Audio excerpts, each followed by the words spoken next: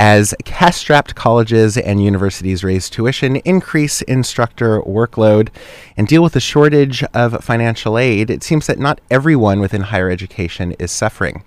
Indeed, salaries for university presidents and administrators continue to increase, according to a new survey by the Chronicle for Higher Education. I should say the Chronicle of Higher Education, which is the trade publication for higher education. According to the survey, the median pay at public research universities rose nearly 8% over the previous year to over $427,000. That means that half of colleges surveyed paid their leaders more than that, half paid less. In California, near insolvency hasn't stopped administrators within the Cal State University system for receiving hefty pay increases.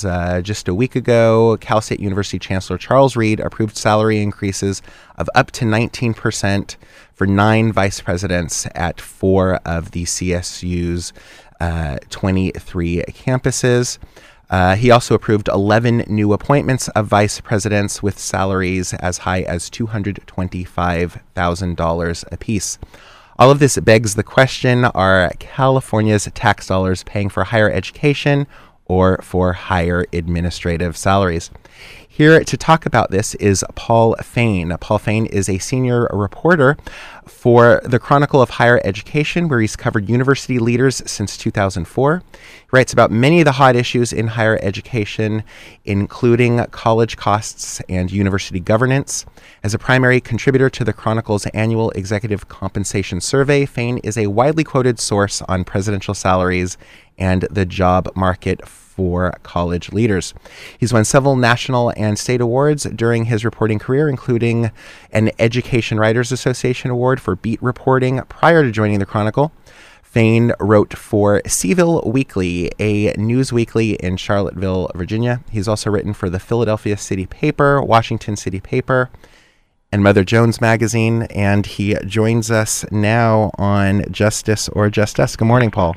Hello, how are you? Good. Thank you so much for joining us this morning. And I guess I should begin by letting listeners know, though I'm sure they're pretty aware, that I do work for the CSU system, so I'm not a completely objective party in this, but this is a show on community radio about activism, so I'm really never completely an objective observer here. But why don't we begin by taking a look at kind of at an overview of university president executive salaries? And maybe we should begin by making a distinction between public universities and private universities.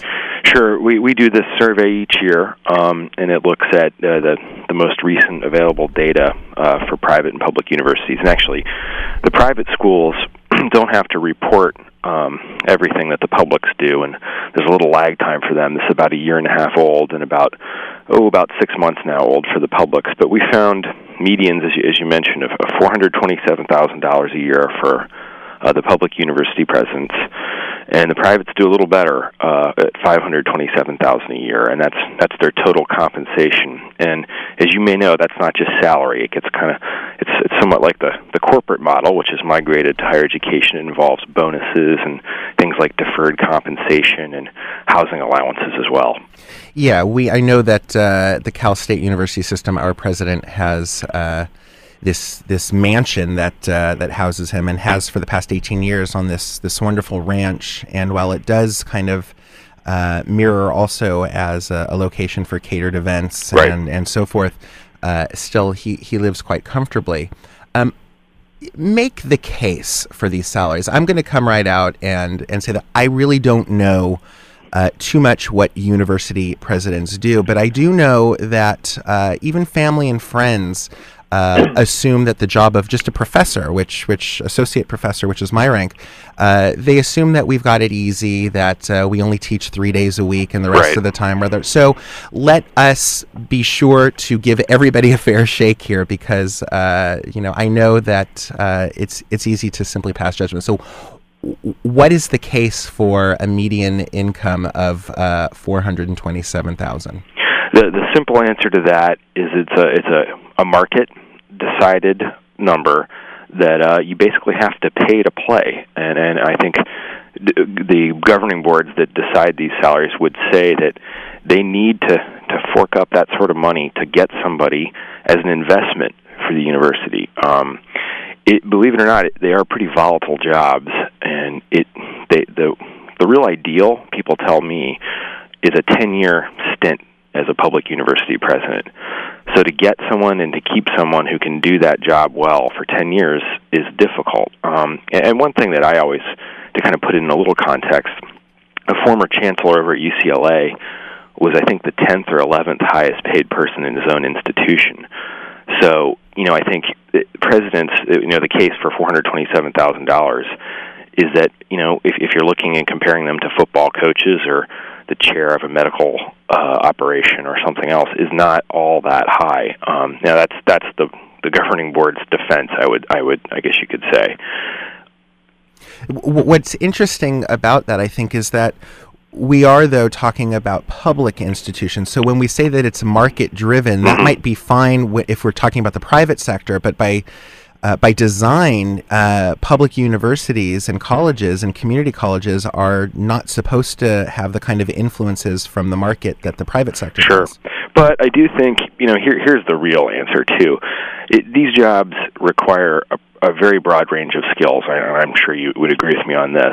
Your chancellor has to be a cheerleader in terms of dealing with the legislature, donors, corporate partnerships, but then also has to have the respect of faculty, which, is not always easy. So has to have usually some academic background or credentials. Students, parents, and the media, and I know folks in California in particular have to be good at that. So it is a rare mix of skills, and so there are actually, and I've heard this from quite a few sources, they do struggle to find people who can do it.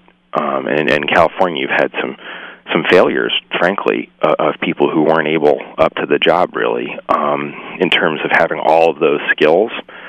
So when you have that in the mix and you're competing with other institutions, it's an arms race. And, to be really frank, and I know it's hard to believe, and believe me, I'm a reporter, so salaries get a little skewed in my mind here, but $427,000 is actually, some of the California schools pay less than that. And when you factor in the cost of living and the volatility in your state in terms of funding and all that, it is actually hard to hire people there, I've heard. So that's what drives up the cost. They want to make sure they get someone who isn't hired away by a private university with more money, or another state university, say in Washington State, that pays $750,000. I want to remind listeners they're in tune to KUCI in Irvine. This is Justice or Just Us. We're speaking with Paul Fain.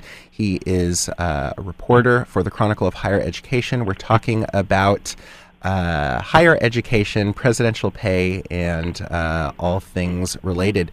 It is certainly true that universities in California pay their, we'll call them executives because we'll include presidents and chancellors and so forth, do pay them less. And that's one of the arguments that we here with the California Faculty Association, of which I'm a member, often struggle with, because it is in fact true that we do pay them relatively less, but they still get a hefty salary. Let's turn to the bonuses then, because it's one thing to say that, okay, they are deserving of higher pays for the job they're doing. But I'm looking at, now this is an outlier, of course, so we should state that, but it was the president of Ohio State University received a bonus of $310,000. I mean, it's one thing to get that a year. It's another thing for that to be on top of what you're already getting. Sure.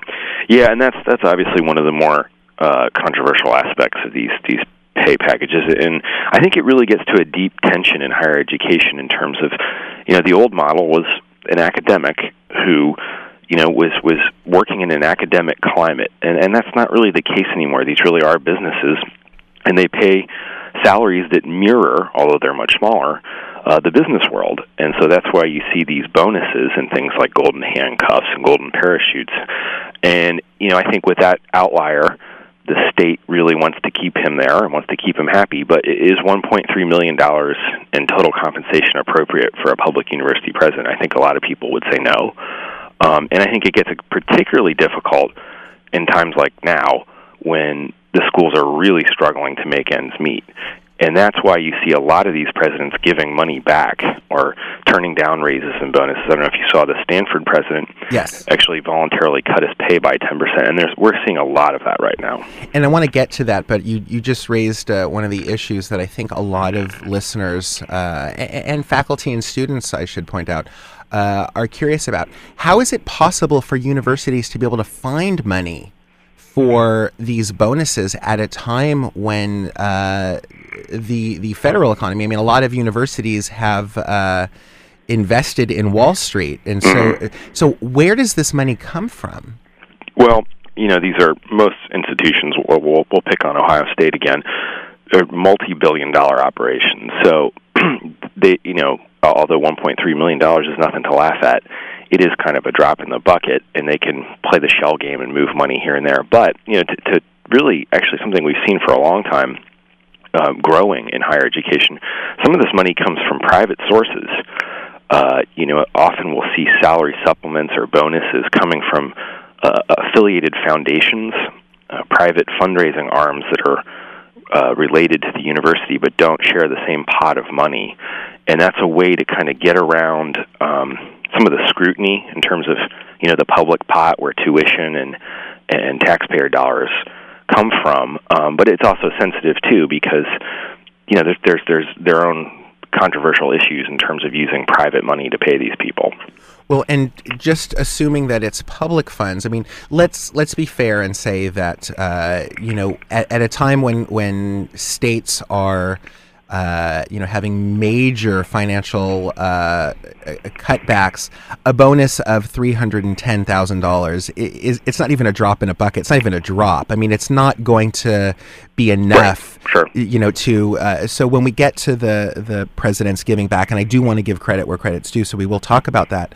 But it's more of a symbolic gesture, and I think, as we said off the air, it's PR, and there are a lot of universities, including I think the Cal State system, where it's the public be damned. But when I think of that, I mean, looking at a $310,000 bonus, I know that universities across the country are having hiring freezes. Right.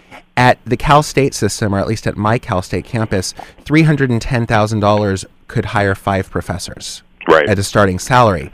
So it might appear to be a drop in the bucket if we're talking about the overall budget. Yes. But at the same time, when you fail to hire more professors, then that means that professors such as myself and others have higher course loads and higher student loads. Right. No, you're absolutely right. First of all, symbolism cuts both ways. There's a symbolic payoff in terms of voluntarily cutting your salary, even if it doesn't help the overall budget, and there's a symbolic price to receiving a bonus like that is going to rankle people far beyond the actual budget pain that it inflicts. But I do think you're right. Universities, even big ones with big budgets, are really looking at their books hard and cutting every little bit they can, because money is extremely tight, particularly in states like California and Florida. So one last question, and then we'll move on to kind of taking a look at the bigger, broader trends about people giving back and looking at the broader. But one of the things that I find so interesting is that how are universities set up? That is, what is the relationship between the executives, the administrators of universities, and state government? So how is it possible for Schwarzenegger, if we're going to talk about California, to announce cuts to the Cal State University system almost simultaneously with the Cal State University chancellor making these decisions to give salaries to, higher salaries to 11, I think it was, I know that that public universities want to be autonomous for obvious reasons, right. Academic freedom, tenure. Is that what allows these things to? Is it a double-edged sword? Well, as you're asking a good question. It's a very complex system in California, and every state does it slightly differently. You've got, not only the administrator of the central system that calls a lot of the budget shots. You've got folks on campus who have some control over their own purse strings.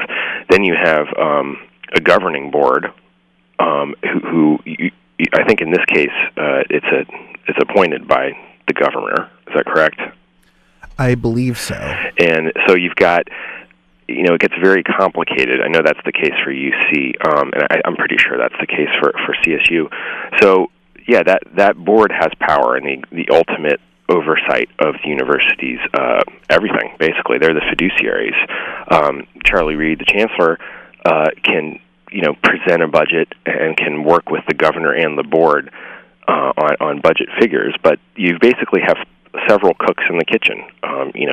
The governor himself controls the overall budget and has the ability to yank money away whenever he can. And so the board can complain, and that the chancellor and the campuses can complain.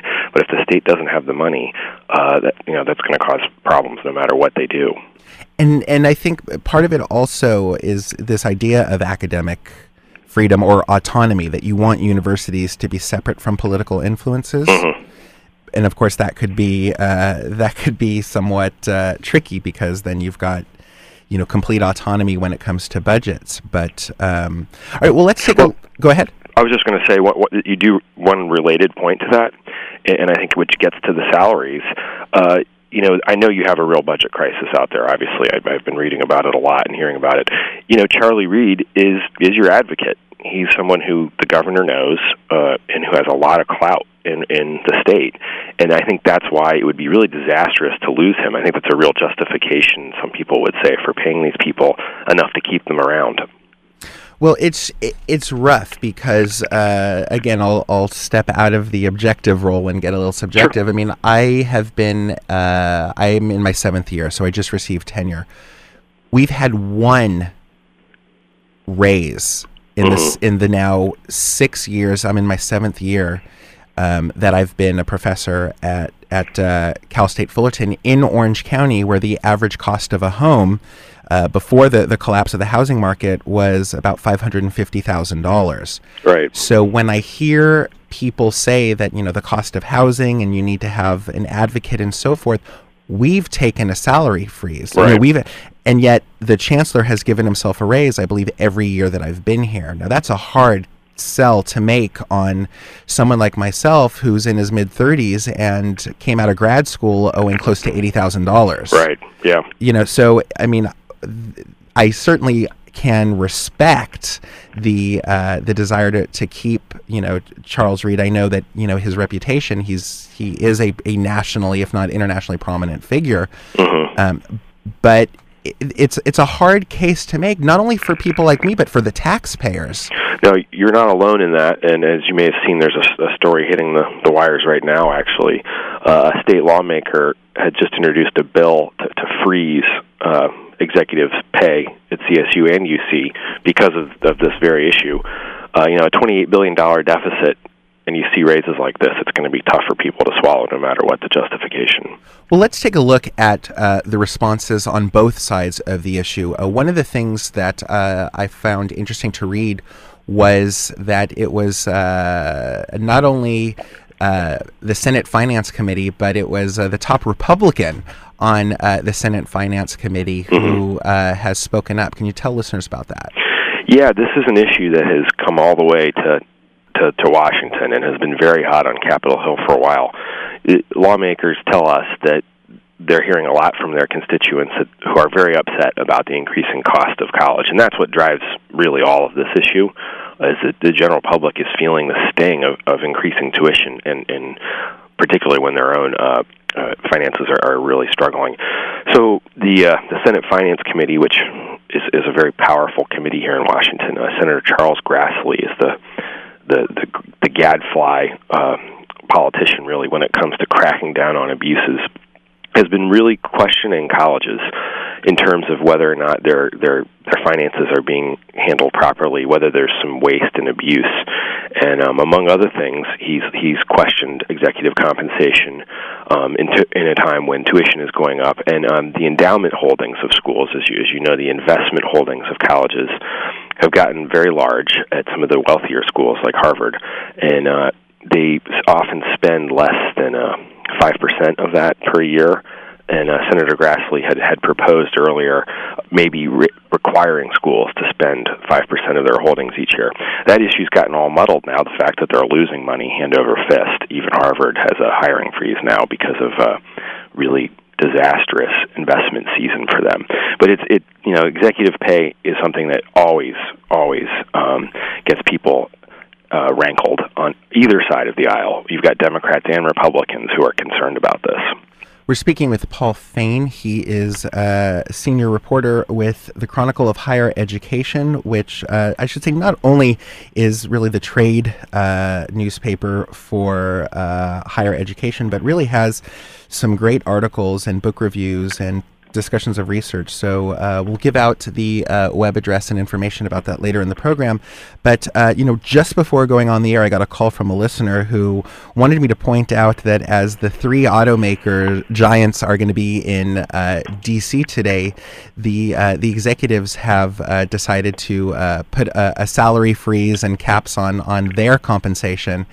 And that in light of that, it might be good PR for more of the executives in higher education to do the same. And yet, as the Chronicle's been reporting, this is now becoming a trend. So how did this trend start, and can you give some case studies of some of the presidents who are taking pay cuts? Yeah, well, it's definitely, as you know, they've been going up for a long time, and depending on how you cut it, some of the public university presidents, the overall salary medians are up 30% over 5 years. That trend has seemed to have reversed due to the economic climate, and I'm guessing on our survey next year we're going to see very flat salaries. It's interesting and kind of counterintuitive. A lot of the wealthier schools are being hit the hardest because they had the most investment holdings.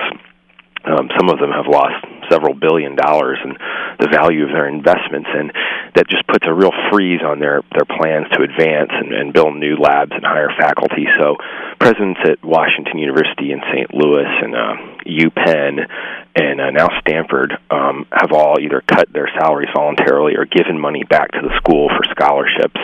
But we've seen it all over the place in public universities and even community colleges now, where presidents realizing just how really difficult the economy is and how upset people are, just realize that public relations hit of seeing a salary increase is just going to be too much to take. The chancellor of the Kentucky system of community colleges, who makes $610,000 a year, just froze his own salary, so it's an entire range of institutions. And what has been the public response both to the increase in executive pay and then the decision for some of these presidents to take these cuts? I mean, reading in the Chronicle, I think it was the Stanford president who was at a shopping mall or on an escalator, and someone came up to him and thanked him. Mm-hmm. And yet, going online to the Chronicle of Higher Education, you kind of have the little blogs at the end of the articles, and it's been a few days since I've looked at it, but some of the readers are quite cynical. Yeah, it's funny. You really can't. It's probably not funny to the presidents themselves. You can't win with this one. I think overall people see these as good gestures, and at least if nothing else, the fact that these people are really taking the financial crisis very seriously. But I think it inevitably brings up the fact of how much they made to begin with. And there's a lot of bitterness about this. And I think it gets to some very deep personal issues. I mean, obviously for you and for faculty members who, went into substantial debt to be credentialed and are struggling with salaries that have, really, frankly, not fair, given what you do. That's going to always be just such a tough issue when you see someone who makes $700,000, even if they are giving some back. But I think for the general public, I've never seen so much interest in this survey that we do. It was all over the New York Times, Wall Street Journal, and a lot of public outrage about this. I think because it's such a personal thing. I think people link the presidents directly to the running of the institution and the tuition that they either spent going to college or for their children, and it just becomes a very personal, sensitive issue to see how much they make. And for some strange reason that I can't quite figure out, the football coach is making $5 million as they do at Alabama, which is 10 times what the president makes there. That doesn't seem to upset people the same way, at least not in my experience. Well, that's a whole nother ball of wax, and let me say that I agree with you completely on that. But, it seems that there is a perfect storm now, because you do have, all the investment banks, AIG, after they get the bailout in, I think it was Palm Springs, California, they were out, at $1,000 a plate dinners or whatever it was. And so when one looks at it, I think what scares people, whether you're in education or just a taxpayer, is that it appears that public universities are quickly becoming what appear to be private entities, that the line distinguishing public versus private. And I'm sure that the Chronicle has covered this, where corporations now fund, new research labs, and then, of course, anything that is discovered or invented in that lab becomes the proprietorship of that corporation, and things of that nature. And I think that really is what explains it. I mean, I think if the economic context were different, we'd be having a different conversation. I agree. I think that the general public holds universities to a very high standard. I mean, everybody loves higher education. Everybody wants it to succeed. Everybody wants to participate in it. And college presidents are the leaders. That's where the buck stops. And I think it's a very tough situation for them. These are extremely cost-heavy operations, and it's very hard to control costs there. You've got everything from health care to very labor-intensive. These employ a lot of people, to facilities where everything is getting more expensive. Any time you see inflation or increasing costs, colleges get hit hard by them. So they have to look everywhere for new money. They have to, invest more aggressively with their endowments. They have to do more private fundraising. They have to look for corporate partnerships. And all those things, enable the institution to do more, to hire more, to pay people more. But each time they venture forth into something new, it raises questions of, should we be this close with corporations, as you say? So it's kind of a no-win situation in a lot of ways when money is this tight. Well, I know that you are a reporter and you do your best to stay objective, but this is a show about activism. And so what do you recommend students, faculty, parents, taxpayers who are concerned about this do? Should they put pressure on the presidents to take more of these pay cuts or to decline their bonuses? I mean, if not just for PR purposes at this point, or what do you recommend? Well, it's a tough question. I think, if your listeners are interested in the issue, there's definitely something to rally around now that you have this bill that was or will be introduced in the state legislature. I think it's by Anthony Portantino, to freeze compensation for administrators, because the CSU and UC systems, as you mentioned earlier, have the latitude to do that on their own, but it looks like at least some in state government are considering whether or not that's a good idea, allowing them to control salaries. But I think it's a very tough question. I guess the general thing I would say would be, if you're upset about this issue, is to really read a budget document on the CSU or UC websites. They're much more complex than you might think in terms of what sort of operations they're trying to run, and the holes in terms of the budget are pretty scary, frankly. And I think just having a better idea of the overall budget picture might help educate folks on what's appropriate in terms of salary and on how important the jobs are. Conversely, how high the stakes are to get a president who can bring in these $20 million gifts and can hire the right people to manage the operation. And finally, tell our listeners a bit, if you can, about the Chronicle of Higher Education. We certainly broadcast from the University of California, Irvine campus. There's certainly a lot of grad students and professors who listen. So just give a little plug for the Chronicle and let them know what they could find. We're always glad to do that. We try to be the comprehensive publication for this really fascinating industry. We've got reporters covering issues from all over the country. Have a reporter actually based in California, in Berkeley, and we send people out there all the time.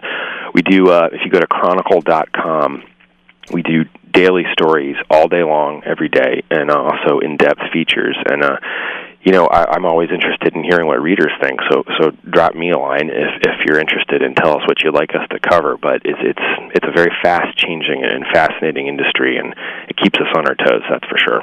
I mean, it really is. I mean, some of the things that are covered, I'm just looking at the November 28th and November 21st, anything from the role of technology in education and technology in the classroom to articles about whether adjuncts hurt or help the quality of education, to things about sports and book reviews, and it's really a great paper, not only if you're in higher education, but if you're concerned about issues of education, technology, and the arts. So check it out. The website, again, is chronicle.com. And Paul Fain, I want to thank you so much for joining us and helping us make sense and get a little bit more clarity about the complexity of executive compensation. Thanks for having me. I enjoyed it, and I hope I helped.